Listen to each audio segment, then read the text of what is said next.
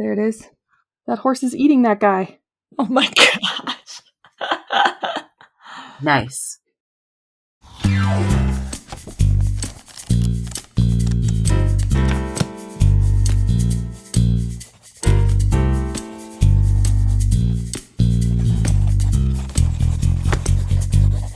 Your mom writes books! Listen. Oh, that was such a cute try. I'm sorry. This is Your Mom Writes Books. I'm Caitlin McFarland, and I have bronchitis. I'm Charlene Holmberg, and I only have a little bit of postnasal drip, so I'm doing pretty good. I'm Mickey Helmer, and I am in perfect health. We are super excited to have Mickey back! This is what's going to happen today, you guys, because Mickey is graciously here with us to tell us more about horses. I'm just here to tell you guys to listen, and then I'm going to basically mute my microphone, and Charlie and Mickey are going to talk, and that's going to be this podcast episode. We've got it. We can do this. Yeah. I mostly believe in you guys. We're either gonna go way off topic, or it's just gonna be deadly silent, and then Caitlin's gonna have to rescue us. Speaking of deadly, I have so many topics. We have a cool book we're gonna talk about. Yeah, Mickey was telling me some of the stuff and beforehand, and it's gonna be fun. And also Charlie, she was telling me. Okay, so I'm gonna mute myself, and you guys take it away. Okay, so if you guys haven't heard our season 1 episode on horses, it is literally the most jam-packed episode we have, and I was just floored by how much Mickey knew about horses and also how much I didn't know about horses. So we decided we want to do a part 2 and really get more into the nitty-gritty of horses, because especially as being fantasy writers, we write about horses a lot and get it wrong a lot, correct? Yeah, there's a lot that fantasy writers get wrong, and I've sworn off reading some authors who will remain unnamed, but who are nonetheless extremely popular because they just can't get it right. And I refuse to, it's a Google search, guys. Come on. Or a podcast. One of them is Charlie Holmberg. She's No. Charlie's done fine. I actually don't know if I have a lot of horses in my books. No, because you're not using, in your books, I'll just tell you real quick, you're not using technical stuff. You're they got in a carriage and drove to the place. That's not, super technical when it comes to horses, but when you're you got someone with a chase scene, or they're using a horse or a horse equipment as a plot foil, or to use as tension, you need to have the details correct, otherwise it's unbelievable. Okay, so tell me, in real life, the end of Tangled, when they put Flynn Rider on that lever and they flip him and he flips through the air and then lands on a horse, probably exploding his testicles. Tell me, what would happen in real life if that happened? I think you're pretty accurate with the exploding testicles and possibly, destruction of all genitalia. You probably hurt the horse's back really hard, because I don't know, you could probably find a YouTube video of an inexperienced rider kind of going back and forth to situate themselves on the horse, and you just see the horse's head bop up and down. And I once tried to jump on a horse from a rail just to see what it was like, and it hurts.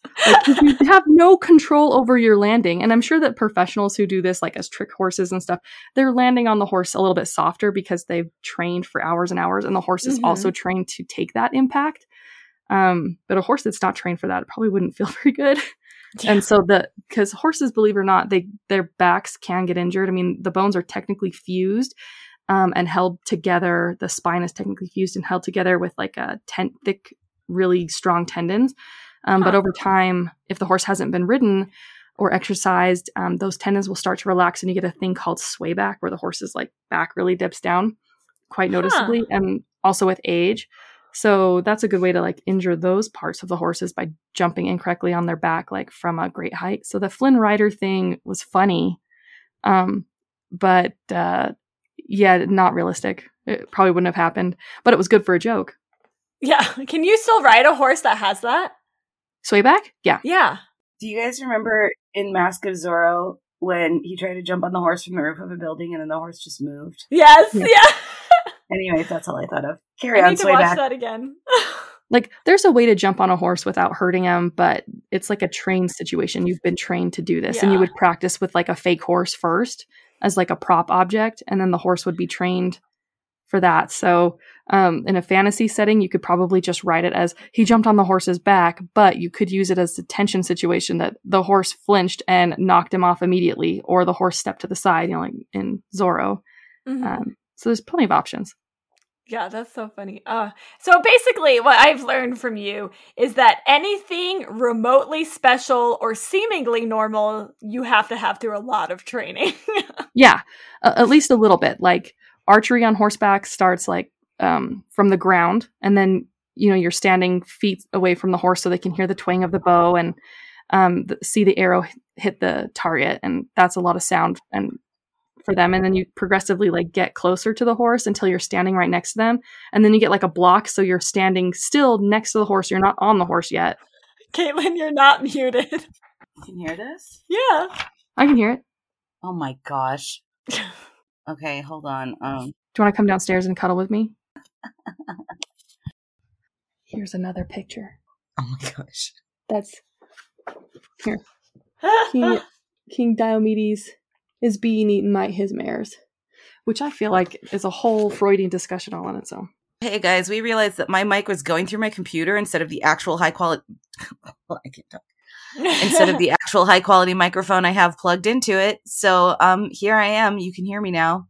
Hopefully we'll see how well you can tell once I've done it, put it through post production stuff. But okay, carry on. I think you guys were talking about Flynn Rider. I don't know, what were you guys talking about? What were we talking about? You were explaining something. Oh, we're talking about archery. You wanted to know about Archery, training yes. horses, and I was telling you as an example, like how to get like a horse trained for something, and like the steps. So it would be like archery. You start shooting the arrow on horseback, or not on horseback, near the horse, but like 10 feet away. And then you just progressively get closer until the horse is like, I'm cool with this. You never start off just on the back of the horse firing an arrow. You know, you work up to it. That would be an awesome scene. Can you imagine someone's like, I'm gonna shoot this arrow while I'm running away, and the horse just freaks and you like get dropped.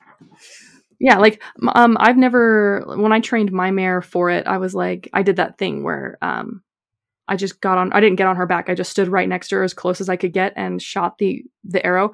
But she is in her like late teens at that point, and I had personally been training her, and she's like, oh great, the human's going to do something stupid again. And so she just stood there and took it like a champion, you know. And the other day I took balloons, and I just hit her with like a bouquet of balloons that were left over from a bachelor part or a bridal shower. And I was like, I want to see what she's going to do. So I just walked up to her in the field and like shoved a bunch of balloons at her, and she was like, again? And I went up to my gelding and tried to do the same thing, and he was like, flee for your life. So, you know. Did you record it? I did. Good. I want to see. That's funny. Yeah, I can send you the video. I thought it'd make a good TikTok, but it kind of didn't come together nicely. So. Oh, too bad. Okay, that's awesome though. Okay, let's rewind just a hot second.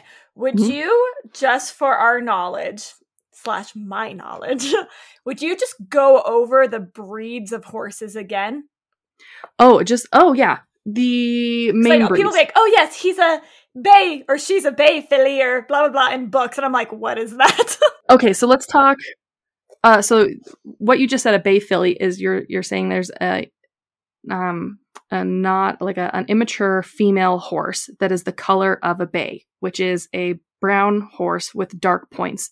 So their legs are fade to black, and their ears fade to black, and their nose fades to black, and they usually have a black mane and tail. That would be a bay filly.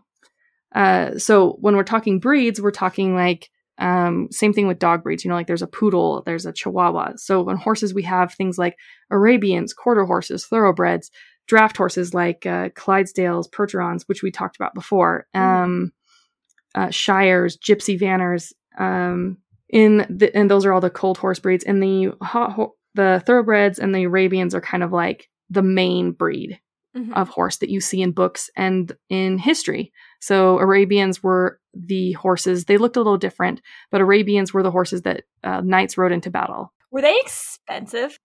Yes. Oh, I should say, I want to cut in really quick and say, if you guys haven't listened to part 1, go back and listen to part 1 first, because Mickey's going to talk about some things that we already covered, like hot-blooded versus cold-blooded horses. Yeah. And that kind of thing. Yeah. And we did talk about like Knight's horses. Mickey talked about how them costing as much as not a Ferrari. Well, if you think about like housing prices right now, like a house is like $300,000. A house or a horse, like an Arabian horse back in those times, would have cost upwards of $100,000. Yeah, that's crazy. So if we do the math, so they were just very, very expensive, and a knight would have sometimes 2 or 3 of those. So they were, technically really, really rich, or they'd have a patron that would pay for that. So there are some other horses that we didn't talk about, like donkeys and mules and things. I don't know if you guys want to know about that. Because there's like an astonishing difference between some of those. Well, donkeys are really small, aren't they? Or is it just like the one species of donkey that I pass on the freeway? No, they're all the same species. They just come in different sizes. You have like the supermassive. It's not called supermassive. It's called, look, I don't hang out with these. But there's a giant donkey. Like it's a recognized breed, a giant donkey. And then you've got ride like... it? Can you ride it like you would ride a horse? Mm-hmm. Okay. I don't know why you would want to, but yeah, you can. They're usually used as pack animals for like hunting purposes in America. And you see a lot of like Discovery Channel and Animal Planet shows that will have like a documentary showing like a donkey completely overladen with like a towering pile of sticks. Mm-hmm. Because they can carry a lot of extra weight that a horse can't, because their bodies are just built a little different. Mm-hmm. So mules are just kind of, a cross between a donkey and a horse, but there's 2 types of mules. One of them is a mule, the standard mule, which is a cross between a male donkey and a female horse. And then the result is typically not breedable, so they're infertile. And then you have a hinny, Hinny, that is a cross between a male horse and a female donkey. And those ones are a little bit different. They tend to be like the more on the donkey side for some reason. I don't know how the genes work on this, but they're also infertile. And in most cases, sometimes you'll get like the weird one that you're like, my mule got pregnant. That's weird. But the hinny is a little bit hardier and will eat more of like what donkeys will eat. Like they'll eat shrubs instead of like, they won't just have a primarily grass hay diet, but they'll like go after bushes and things that horses aren't typically known to eat. But here's the really cool part. Horses have an 11th month gestation, but hinnies and mules have a 12-month gestation. Huh. All these things I did not know. Right. That one I found out. I was like, I got to tell someone this. So I told you. But donkeys and mules, you would call like a jenny. A female mule is a jenny. And then a male is a jack. That's why you get jackass. Oh, yeah. That makes sense. Yep. Okay. So like, I always wonder though. So all the donkeys that I've seen are the really small, like burro donkeys. Mm-hmm. Like what good are they? They can like, a small child could ride it and that's it. They're really good for pack animals. So like cowboys. Even the really tiny ones? Yeah, they're really great for pack animals and or like work animals. Really excellent for that. And they're kind of, built for it. They're also really good as protection animals. They'll kill coyotes. So if you put like a donkey out in a herd, they make that horrible braying noise that not everybody loves. And it will totally alienate your neighbors like the same way having a rooster would. It's just really annoying. But yeah, they'll go after dogs and, predators that are not supposed to be in with the herd. So it's just another kind of protection animal you could also get. Oh my gosh. Now that you said that, I'm like, oh, I knew this at one point. We went to a petting zoo somewhere, I think it was near Eden, Utah. And I remember they had a sign outside the donkey pen that said that they were alarm animals. Mm-hmm. I just remember, I think swans are too, maybe. I don't know anything about swans. I just know that they could break a man's wrist, but yeah. They're mean. We went to Bear World several years ago. So if you guys don't know, Bear World is in Idaho, not too far from Yellowstone. And basically all the bears that were either in entertainment and are retired or that were injured too much to go back into the wild live at Bear World. So you just drive through the park and there's just bears everywhere. They're like, keep your doors locked because they know how to open doors. Anyway, so I asked somebody, like, what's the meanest animal at the park? And like, oh, it's the swan. It's not the bears. There's a swan that's super mean. And like when they go to like feed it, they have to bring 2 people and one person has to run around and distract the swan so the other person can go put the food in like its trough or whatever it is. I just thought that was really funny. And then more tangent, the show bears, like you can go on this tour and you can feed them bagels. and the show bears always get more food because they do tricks. Oh, They know yeah. how to do tricks. And so the bears who were wild bears who were injured have also learned how to do tricks because they know it gets them more food. Oh my gosh. Hey, I do the same thing with horses. I'll take 2 horses into the arena and I'll train one and let the other watch. And then I have to do less training for the second one. I believe it. Because they'll learn by example. Yeah. Good. That's cool. Okay. Also, bagels. I could live like a bear. This is a question that my husband Jordan really wanted me to ask. Can you ride a Clydesdale? Yeah. Like, is that normal? Because they usually Yeah. used to pull wagons, right? They're typically used to pull wagons or to haul things, rip out tree stumps, that kind of, they're a workhorse. But a really heavily built, somewhat overweight man, like a tall man that's overweight, would be really comfortable on a Clydesdale. And a Clydesdale would be comfortable carrying him as well. So you can ride them. But also I would ask, can you do the splits? Because you're going to be sore. Right. I would be sore. That was my next question. Yeah, it's a wide load to straddle. So yeah. And then Jordan also wanted to know if all horses are rideable. Yes. Like, what do you mean by that? I guess I think he means all breeds. Yes. Minis are like miniature horses. They come to like your hip or your knee height. They're very small. They're in the pony class, so they'd be like rideable by a very small child, or they could pull a cart with just one person in them. But every horse typically you would use in some way as like a workout horse or a recreational animal. I don't know. I can't even think of one that wouldn't be usable unless it was medically unsafe, or unsound, or had something else wrong with it, or is missing a leg. But if it were healthy and it's a horse, yeah, technically you could ride it. Okay, awesome. Okay, next question. I want to talk stables, stable hands, and stable care. Because I feel like a lot of times in books, you'll have horses, but they might not be the main thing. We talk about, the stable boy, or like the horse care, like what's going on in the stables. So I want to know like how all of that works. Like how long can you stable a horse? Okay, so how you can stable a horse is, or how typical stabling of a horse works is the horse lives in a stall that is either 12 foot by 12 foot or 12 foot by 24. And they're not usually smaller than that, or they live in a group or like a herd dynamic in what is called a paddock, which is like a larger corral area. There will be water and a place for hay. So typically those are at the front of the stall, and then the stall door is not like a slide, like a open out or open in. It's a sliding door. You don't to save on space. And they've been sliding doors, or what a lot of people will do is they'll do chains that go from like a bolt on one side of the door frame and that hook over on like a nail or some kind of latch on the other side. They do chains that way. And horses are pretty respectful of barriers unless they're super angry about their food or something like that. So stabling would be like in the morning, they get hay or grain, depending on what they want or what their diet is. Then the horse is, they eat about 10 o'clock. They're turned out for pasture. There will be like a separate pasture, and most stables would have that. And so horse gets a little bit of exercise. If there is no pasture, then the horse is walked or sometimes ridden.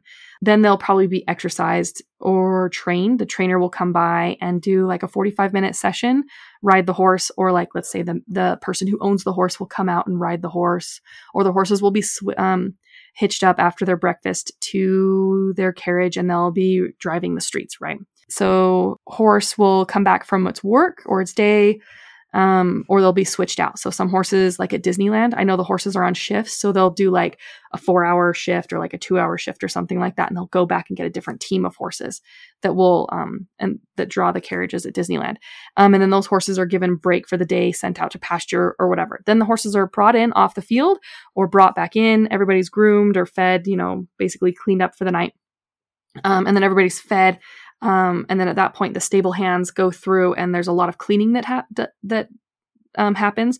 So before the stable lights are turned off or the stable's closed up, every corridor will be brushed out and clean of any hay scraps or like bedding scraps, like straw or wood shavings. Every day. Every day. Mm-hmm. These days, there's not swept. We just use like a leaf blower, and we just blow it all out into the back. We're just like, get it out into the dirt pile and scrape it all up into a pile and throw it on the compost heap. But in like a medieval type setting, while the horses are out being shown, worked, out to pasture, the stalls would be cleaned.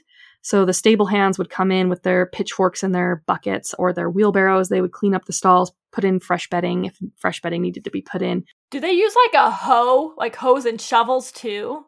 Not really, because a hoe is like got that pointy triangle tip, and it's gonna gouge the dirt. I'm just thinking like something to scrape poop off the floor. Like a shovel. Like, you know, you see in like movies or places with elephants, they use like a big snow shovel that's got this huge big... Okay. We use one of those like to scrape poop out of a trailer, but not necessarily to clean a stall with. A stall with, you're doing it with a manure fork. Okay.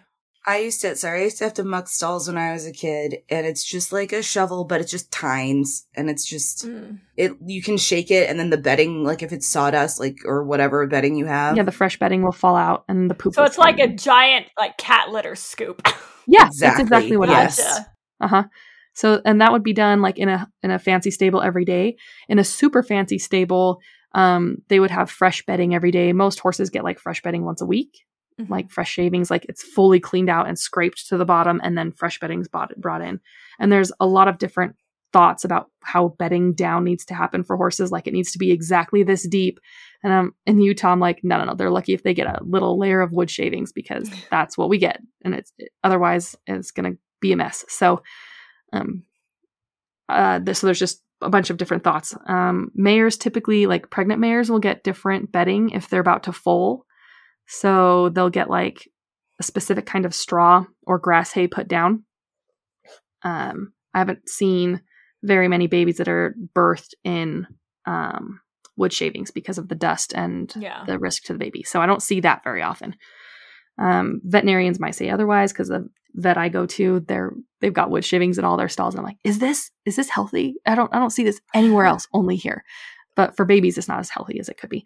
So, and then fresh water. Horses need between 10 to 15 gallons each horse a day. So, that was one of my questions. Stable hands are filling up water buckets a lot. That's a lot of water. Yeah. So Jordan was saying that he heard that one of the reasons like people like camels so much is because they don't require as much water as horses do. Well, camels also spit, so I guess you get trade off. Trade horses don't spit, so. Okay, question. Mm-hmm. So you have a stable hand or somebody who's like, oh, I'm sleeping in the stables tonight. Can he sleep in the same pen a horse is in, or is that just not smart? Don't do that. Because horses don't sleep at night. Even a stabled horse that is comfortable and it's in its house and it's like, I'm comfy here, this is my place. He's only going to sleep like max 4 hours a night. The rest of the time, he's going to like either kind of stand dozing in his stall, or he's going to be pacing around. And horses have really excellent night vision, but that doesn't mean he's not going to be like make a mistake and step on you. Yeah. Like, if the horse was exceedingly tired, it was like had been worked really hard. Yeah, maybe, if that horse was utterly exhausted and might sleep 6 hours, for once in its life.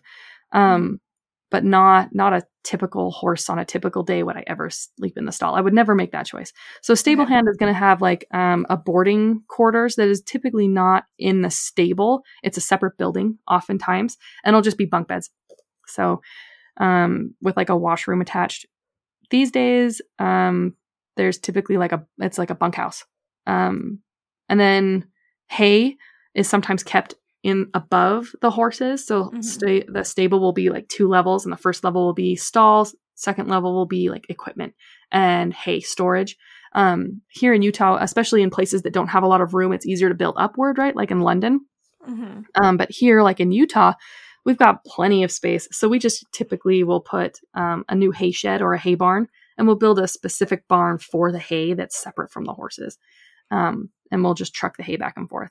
How many like bales of hay does like a single horse go through in like a month or Okay, so I have 8 horses currently on property, and we go through a bale of hay every feeding. So if we feed 8 horses 1 to 2 flakes of hay a day, we're going to go through an entire bale of hay at that meal time. Okay. So if it's just 1 horse, you're going to have maybe 2 bales of hay. If you're feeding them 2 flakes in the morning, 2 flakes of alfalfa in the night. What's a flake? A flake? What's it like? How big's a flake? It's like a pizza box. Okay. It's the size and thickness shape of a pizza box. So they'll eat like 2, sometimes 3. If you've got like an endurance horse, like if your horse was running post or something like that and they were under heavy use, they would get 3 flakes. If your horse is just kind of like there for recreational purposes for the lady of the house to use whenever she feels like going on a fancy ride through the woods with her lace gloves and stuff. Probably like 2 flakes a day. They're not going to be needing that calorie intake. So awesome. Okay.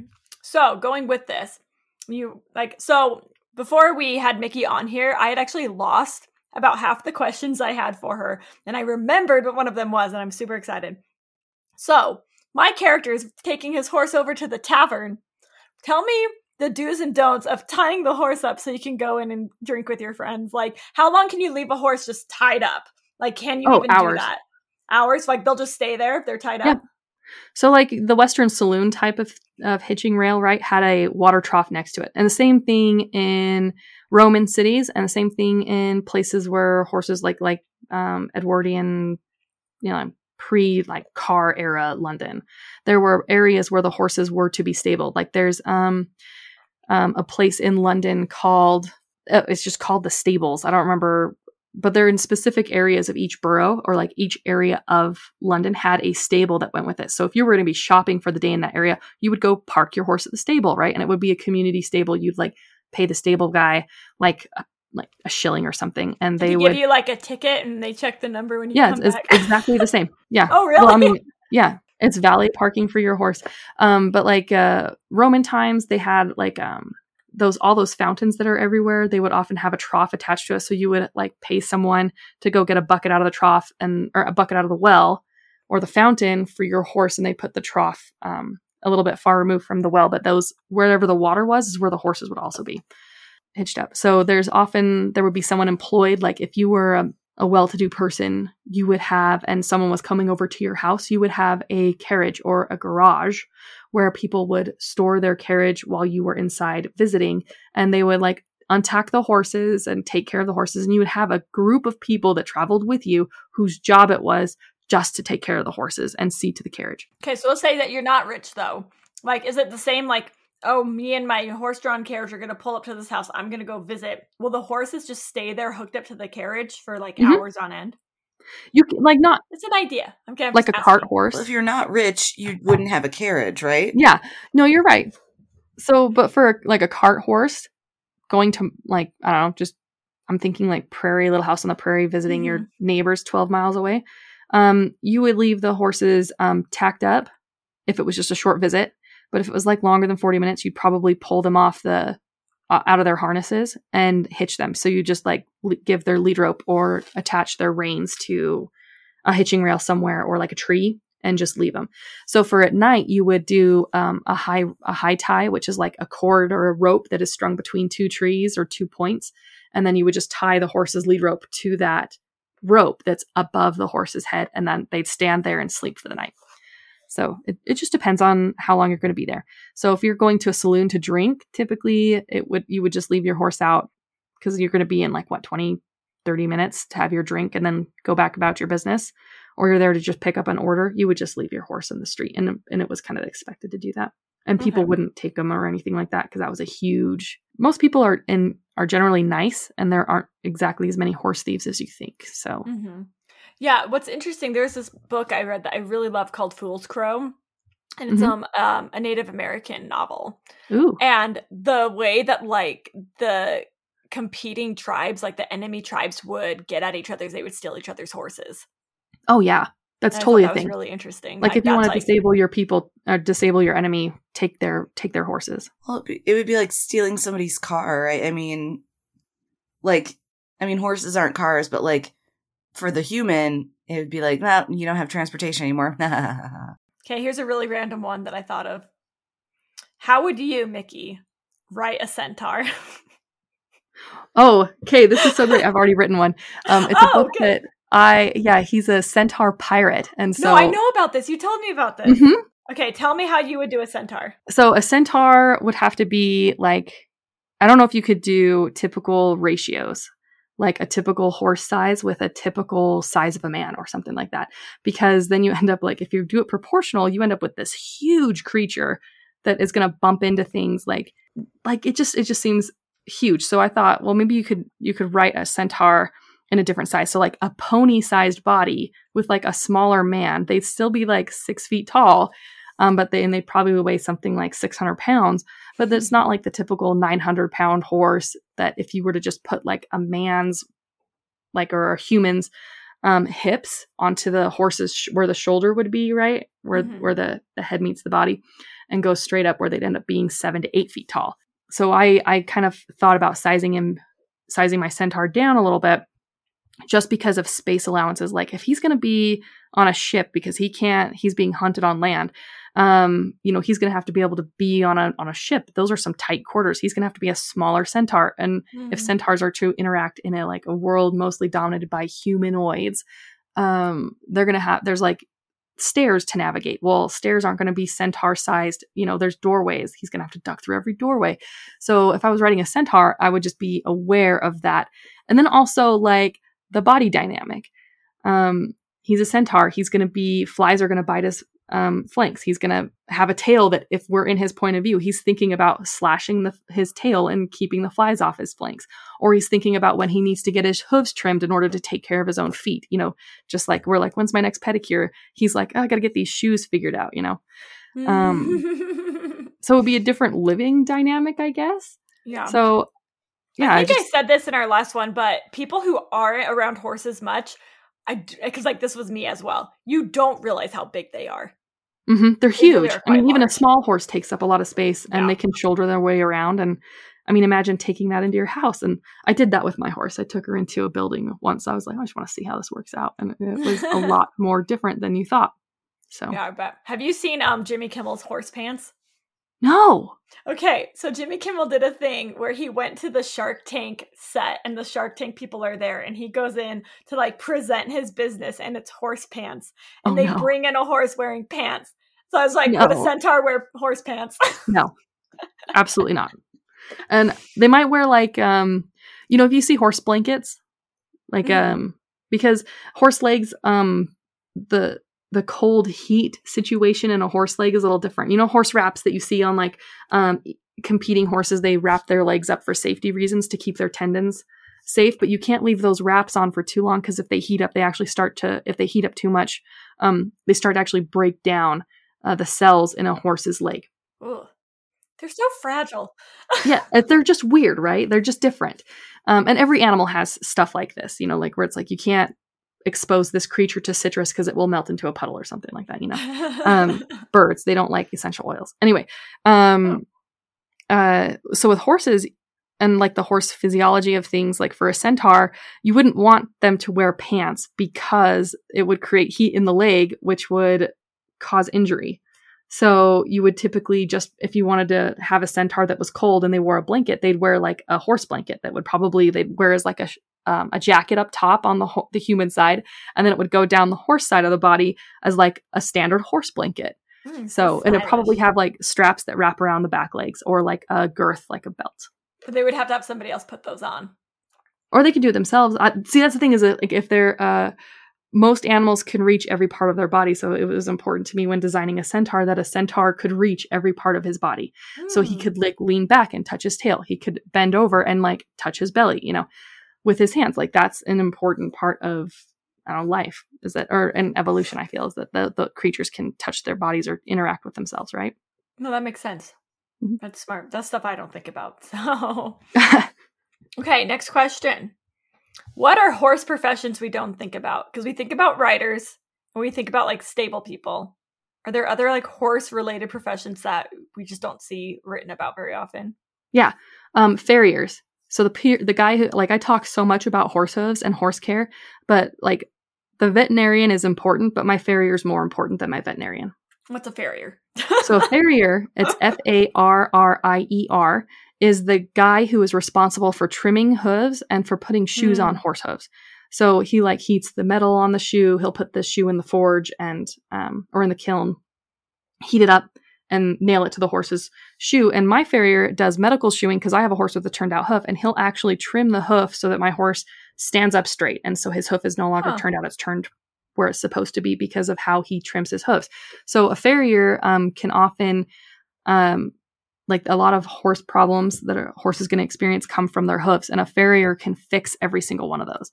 So, and my horses see the farrier about every 7 weeks, because 7 to 8 weeks is the timetable between trimmings on a horse. So your horse needs their hooves trimmed about every 7 weeks. So your centaur needs, a 7 to 8 week appointment to get his pedicure. So you're saying I need to write a romance between a centaur and a farrier? No. Oh my God, that's amazing. Oh, can I write it too? If I write one and you write one, I want to write one. Oh my gosh, that's so. I actually tried to write, I should say, a centaur romance once. It was interesting. Do you want to read one? Yes. Is it okay? It's called Hot Blood. HOTBLOOD ! Exclamation point! It's a web comic, and I know what this is. She told me to read. I've read a little bit of it. It's a male, not a farrier centaur romance, but it's like a Wild West, Civil War era romance. It's called Hot Blood. But I will say this: it is a little sexy. And I mean, you don't see anything, but there's definitely something going on there. And you're like, okay, this is a little awkward because that's a centaur with animal parts and that's a human with human parts. So I think if you wanted to see the explicit stuff, there's like a Patreon for the artist, but Hot Blood webcomic. And I think if it's still up and available when you load in, it loads you to the last page. So you have to kind of find the first page. But so if you want to read one. If you guys are into that, there you go. It was good. I'll say it's someone. It's like definitely an easy 5-star. Yeah, I read it. I read the whole thing. Okay. Yeah, I was reading it while I was publishing, so it was like a weekly thing I got to look forward to. Okay. Next. All right. So we talked about this just a little bit, but let's talk about training a horse specifically for battle. So we talked a little bit about shooting the arrow off the horse, which also I'm like, how do you aim an arrow when you're bouncing up and down on a horse?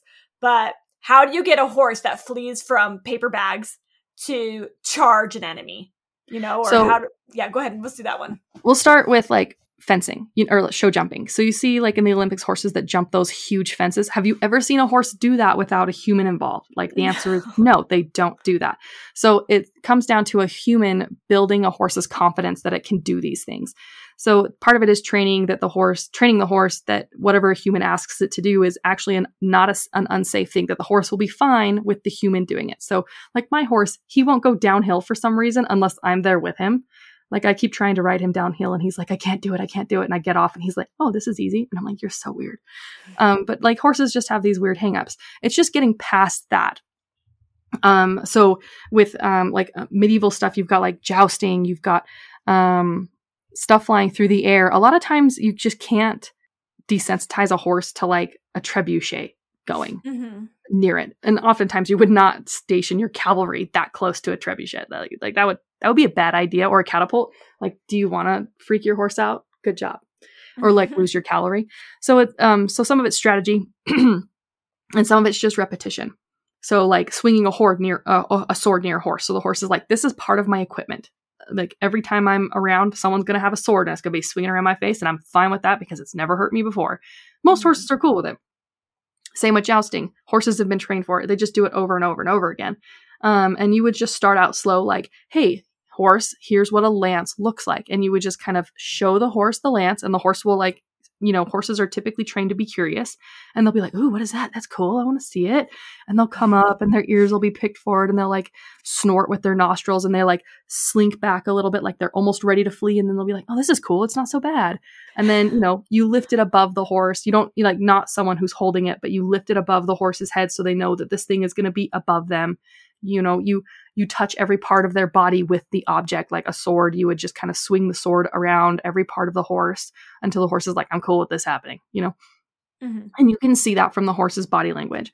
And then you would take it to the saddle, and everything changes once you do stuff from the ground to the saddle. If you've done enough groundwork preparation, typically when you get to the saddle, you have to do less work, but you still have to repeat everything that you just did on the ground on the horse. So like I would take, for example, I have a dressage whip. It's a half-size whip. It's not like a full longe whip.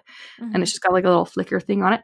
And I would touch the horse all around from the ground, get up on top of the horse, and I would spend hours doing the exact same thing from the saddle. Like I'd touch them between the ears, touch them on their tail, but like not hit them, just kind of tap them with it. So they know that it's there. It can touch these parts. It's not hurting them.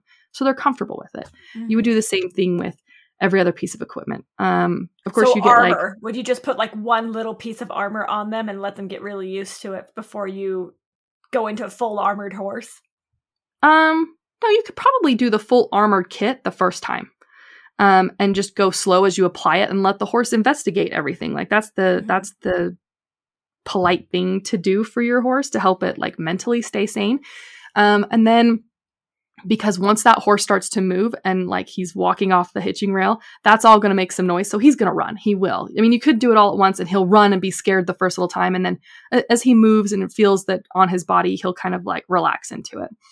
Okay. Same thing with horses who've never had boots on their legs, like those wraps I was talking about. The first time you put them on, they just like lift their feet up and they're like, what is this? I'm trying to step out of it and I can't. And they just look really silly. So the first thing might happen with the first time a horse gets armor on them, they might look a little strange.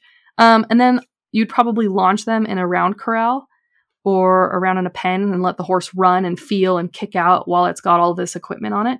And then you would start putting them into work and you'd ride them with the, like at the trot, the canter and the gallop with all of this equipment on with you on their back with your other tools, like your jousting, your swords, your bow and arrow. And then they'd probably be fine. You want to explain what lunging the horse is? Oh, lunging a horse. So when you see it's a part of training that or used in exercise of a horse where you kind of like have a round corral, you have a line attached to the horse's halter and you have like a longer whip. And basically you're running the horse in a circle, exercising them or training them. Like if I put a new saddle on a horse, sometimes I'll launch them first just to see how their reaction is, because you can launch a horse. It gives you, 12 to 15 feet of distance between you and the horse. So you can see everything that they're thinking because horses think with their bodies. And like if they're like scuttling their tail or if their ears are pinned back or if they're shying away from stuff, you can see all of that on a launch line or in a round corral or a round pen. Okay. And so it's just a training tool that you'd use. Like every new thing you'd be like, here, I'm going to launch you with this on you so that you can feel it slapping around. And then once they're relaxed at the launch, on the launch line or in the brown pen, with that equipment on them, then you would take it up another step. Okay. All right. Next question. I am curious about inclines. Like how much of an incline can a horse handle? Because sometimes I see horse trails. I'm like, a horse can't go up that. Yeah. And then I also want to know how unrealistic is the charge at the end of the Two Towers when Gandalf and all the horse riders go down that ridiculously steep mountain. But let's start with how much of an incline can a horse handle? So like I think the standard not good grade for cars and things is like a 4% or something like that. Right? 4% grade is dangerous. I've seen signs that are like for trucks that are like 8%. Yeah, like a horse, I don't know. What do you think that is? Like that angle? Yeah. Imagine in your guys' head that Mickey is turning her hand slightly off to the side from straight. Yeah, if you go like you hold your hand vertical and then you just kind of give it like let's do on clock base. If you just tip it to 1 o'clock, that's pretty steep. A horse could probably scramble up that by itself if it was like loose gravel or like loose dirt. Wow. If it were shale, no, probably not. But if you do it to like 2 o'clock, a horse could do that with a rider. Really? Especially if they had speed and especially if the footing was well. So like if it was rock, nope, it's not happening. I mean, you see like in Spirit Stallion of the Cimarron, how he's like scrambling over the sandstone. That's sandstone. It's rough. It is meant to be gripped on. And he's like a hard-hoofed Mustang. He's going to have no problem scrambling across that with nobody on his back. So horses can go pretty steep before they're like, this isn't great. Like a shale cliff, nah, not really. But like depending on the footing, oh yeah. So how do you feel about the Two Towers? I feel pretty good about it because that's a loose, if you look as the horses are going down, there's loose gravel underneath them. It's pea gravel. It's not the worst footing in the world, but it's like, it's a softer footing. Everything there is clearly moving around. It looks really, really steep, but it's not that bad. So a rider would look down that. And as you're riding down that, you're like, oh no, I'm going to die. I'm going to die today. I hope I, got all my affairs in order because I'm going to die. That's what that looks like from the saddle. But if you just sit back and you would like just lean far back and kind of drop your heels and push your heels or your feet forward a little bit in the saddle, you're going to be just fine. Just imagining that though, I'm just like, oh, I'd crap my pants. I can't believe you know what kind of gravel there is. Right? That's crazy that you knew what kind of gravel that was. You're just like, yes, in the Two Towers, there's pea gravel. Sorry. Like, okay, like when a horse person watches a movie, I'm looking at what the horse is doing. Like their characters could be doing all this stuff. And I'm like, they're riding that horse over gravel. Those a-holes. I hate them. That was a bad production crew. They did bad.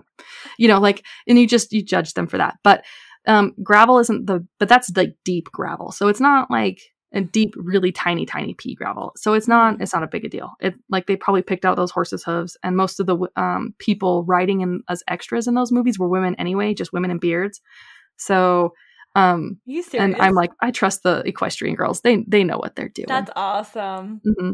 Is there a logistical reason why they would be women in beards instead of men, just because they're lighter, or? No, there are actually more women riders than there are men. Horse girls.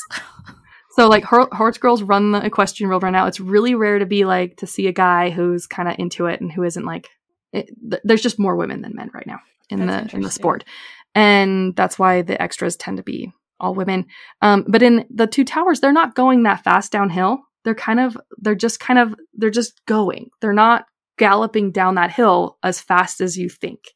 Once you can spot like the gaits of a horse like walk, trot, canter, they're kind of somewhere between a walk and a trot. And there's a couple of them that are bouncing down that slope, but they're not like, they're not going as fast. Now, if you want to see something in cinema that's so dangerous, you need to watch a movie called The Man from Snowy River. He has two horses I think it was two horses that were used to film that man's horse as he's going down this, or as he's riding in the film.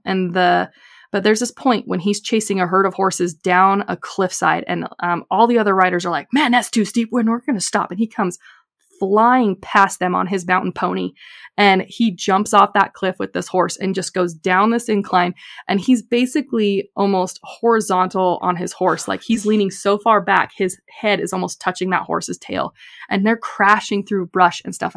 And that was filmed exactly the way that it looks. So that horse is going down that steep grade as fast as that man looks like he's going at a full tilt, and the horse is just taking it. And you watch that horse's concentration. He knows his job, and he's fine, and he's completely balanced. So if you want to see something amazing and that'll convince you that horses are kind of cool, go watch The Man from Snowy River. It's kind of like a really adorable little Australian cowboy romance. I'm gonna look it up. That sounds amazing. The horse riding in that film is just spectacular. Anyway, okay, I have one more question. Mm-hmm. So, how likely is it that someone would be able to sleep in their saddle? Like, it's really unlikely. I think I mentioned last time that a couple hours in the saddle and you're just, like, your bones start to ache. Your body, like, I ride almost every day for hours a day, and I still get, like, at 4 hours, I'm like, ooh, like, a couple hours, I'm like, I need to take my feet out of the stirrups and roll my ankles or something and like loosen up, because your body just doesn't love it over time. Sorry. She's drinking a soda? What kind of soda is it? What do you recommend? Oh, I'm drinking Polar Seltzer water, black cherry flavor. Oh, hey, Polar Seltzer water, if you want to sponsor us. Just kidding. Or limoncello LaCroix. LaCroix. Oh, LaCroix. Is Mickey's favorite. Mickey doesn't drink soda. She drinks seltzer waters. Yeah. I want to ask though, as far as sleeping in the saddle goes, but like it appears in so much fiction that I've seen, like it seems like it has to be possible. Is it possible? Like it's possible, but you would be dead tired, and your horse would not be like running. Your horse would probably be ambling. Like I just have a hard time imagining it, because I get so uncomfortable in the saddle, and I have a really comfortable saddle. I mean, this is like during escape scenes, and like usually when people literally cannot stop because it's life or death. That's the only time you usually see it. I've done that thing where you drape yourself over the horse. You know, like I've draped myself backward over the horse, which is not fun, by the way. Like having it jars your back really bad to do that. So that's not the way you would do it. You would like lean forward on the horse. But I don't know how you would also keep your horse going. Like again, Two Towers, Viggo Mortensen, and Strider, when he's being carried by the horse from the river back to Helm's Deep, and he's laying over the horse. That's probably the only position you could do that successfully. And if you didn't have another person riding with you and you were leaning against them, but it would be under very extreme circumstances that would be realistic. It's just not comfortable to sleep in a saddle. And if you have a saddle horn, like if you're in a Western saddle, no, sorry, you're not sleeping in that saddle. You're getting off. Because that you don't want to be draped over the front of a saddle with that saddle horn goring you in the gut. Like, no, that's not happening. That would be a scene where someone is so dead tired they take out their knife and cut off the saddle horn. Oh, it's like you'd have to have a saw, but I guess like They use their superpowers because this is a fantasy novel. Mm-hmm. Okay, So maybe. blast it off, and then they scare the horse, and then they get thrown down the cliff, and then they die anyway for their wizardly stuff. Okay, so tell me about, you have a book called Deadly Equines that you've been showing us pictures from. So what is this book?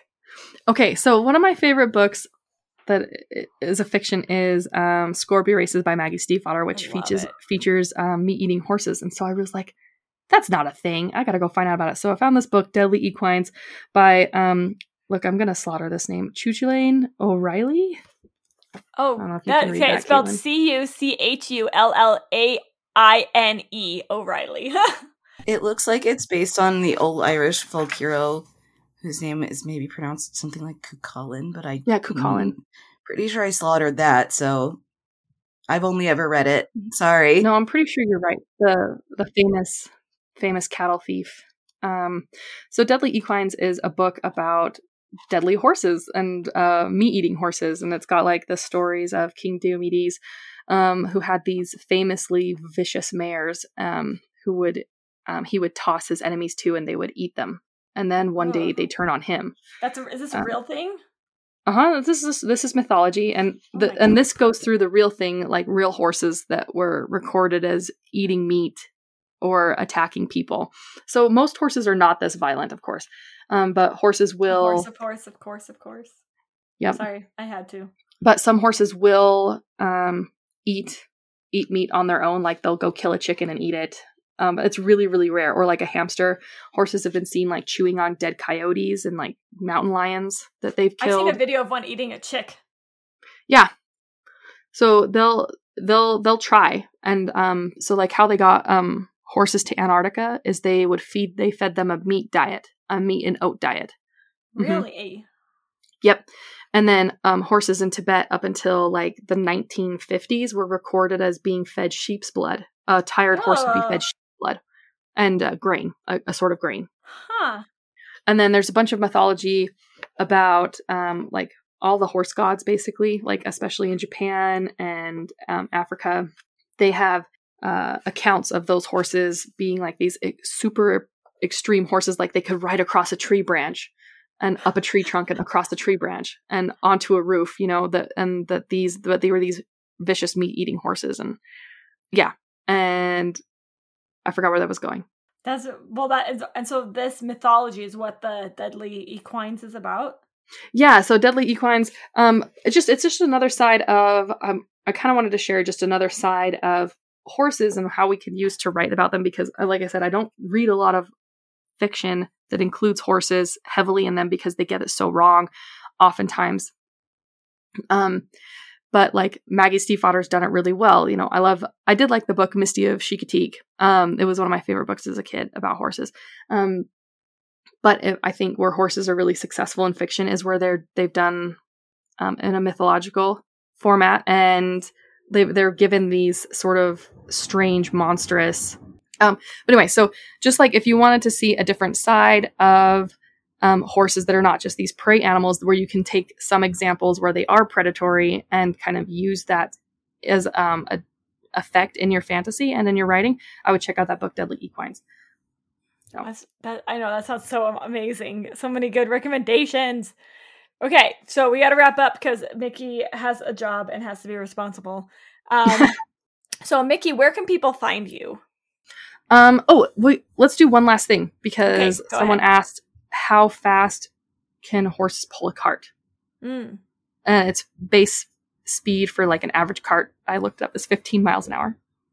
Oh. So if you're racing around town, it's between 15 and 20 miles an hour with a cart.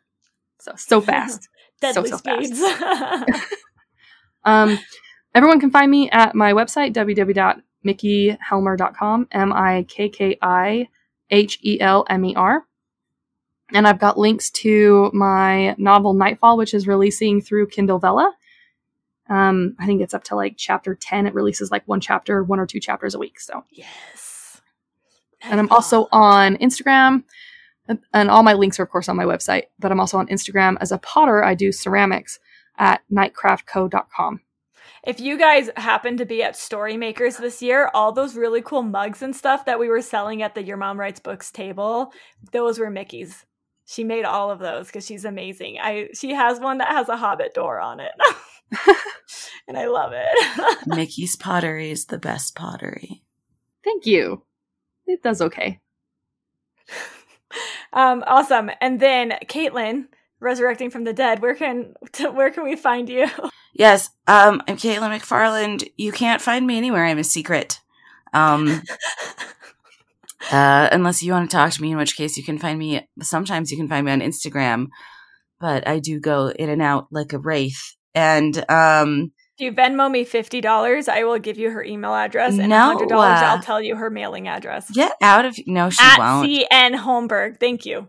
She's crazy. I'll give you 10% of the cut. No, thank you. I don't want $10 for a stalker to know my address. Not that, look, as far as I know, I don't have any of those, so that's fine.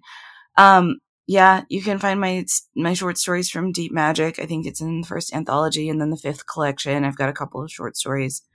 If you really super want to read my books, you're welcome to email me or email yourmomwritesbooks@gmail.com. And you can also send her harassment to make sure that she gets her books republished faster. Yeah, and I do have like an author email address. It's caitlin.h.mcfarland@gmail.com. That is public knowledge. You don't have to pay Charlie $50 for that. But I know your other one. Get out of here. Anyways, and I'm still on Etsy at Words and Geekery. Instagram at Words and Geekery. Her email's hotforhohos@gmail.com. Yes, it is. Please email hotforhohos@gmail.com and say Caitlin, and good luck to whoever's email address that is. Okay.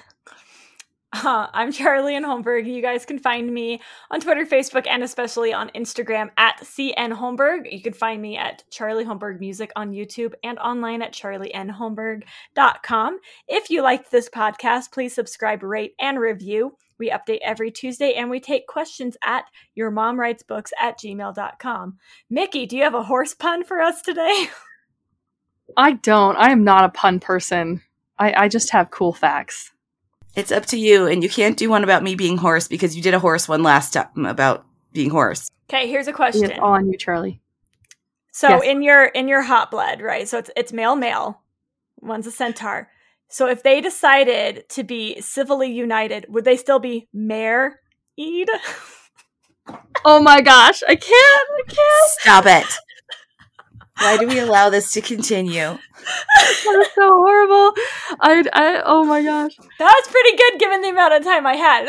That was pretty good, on the spot.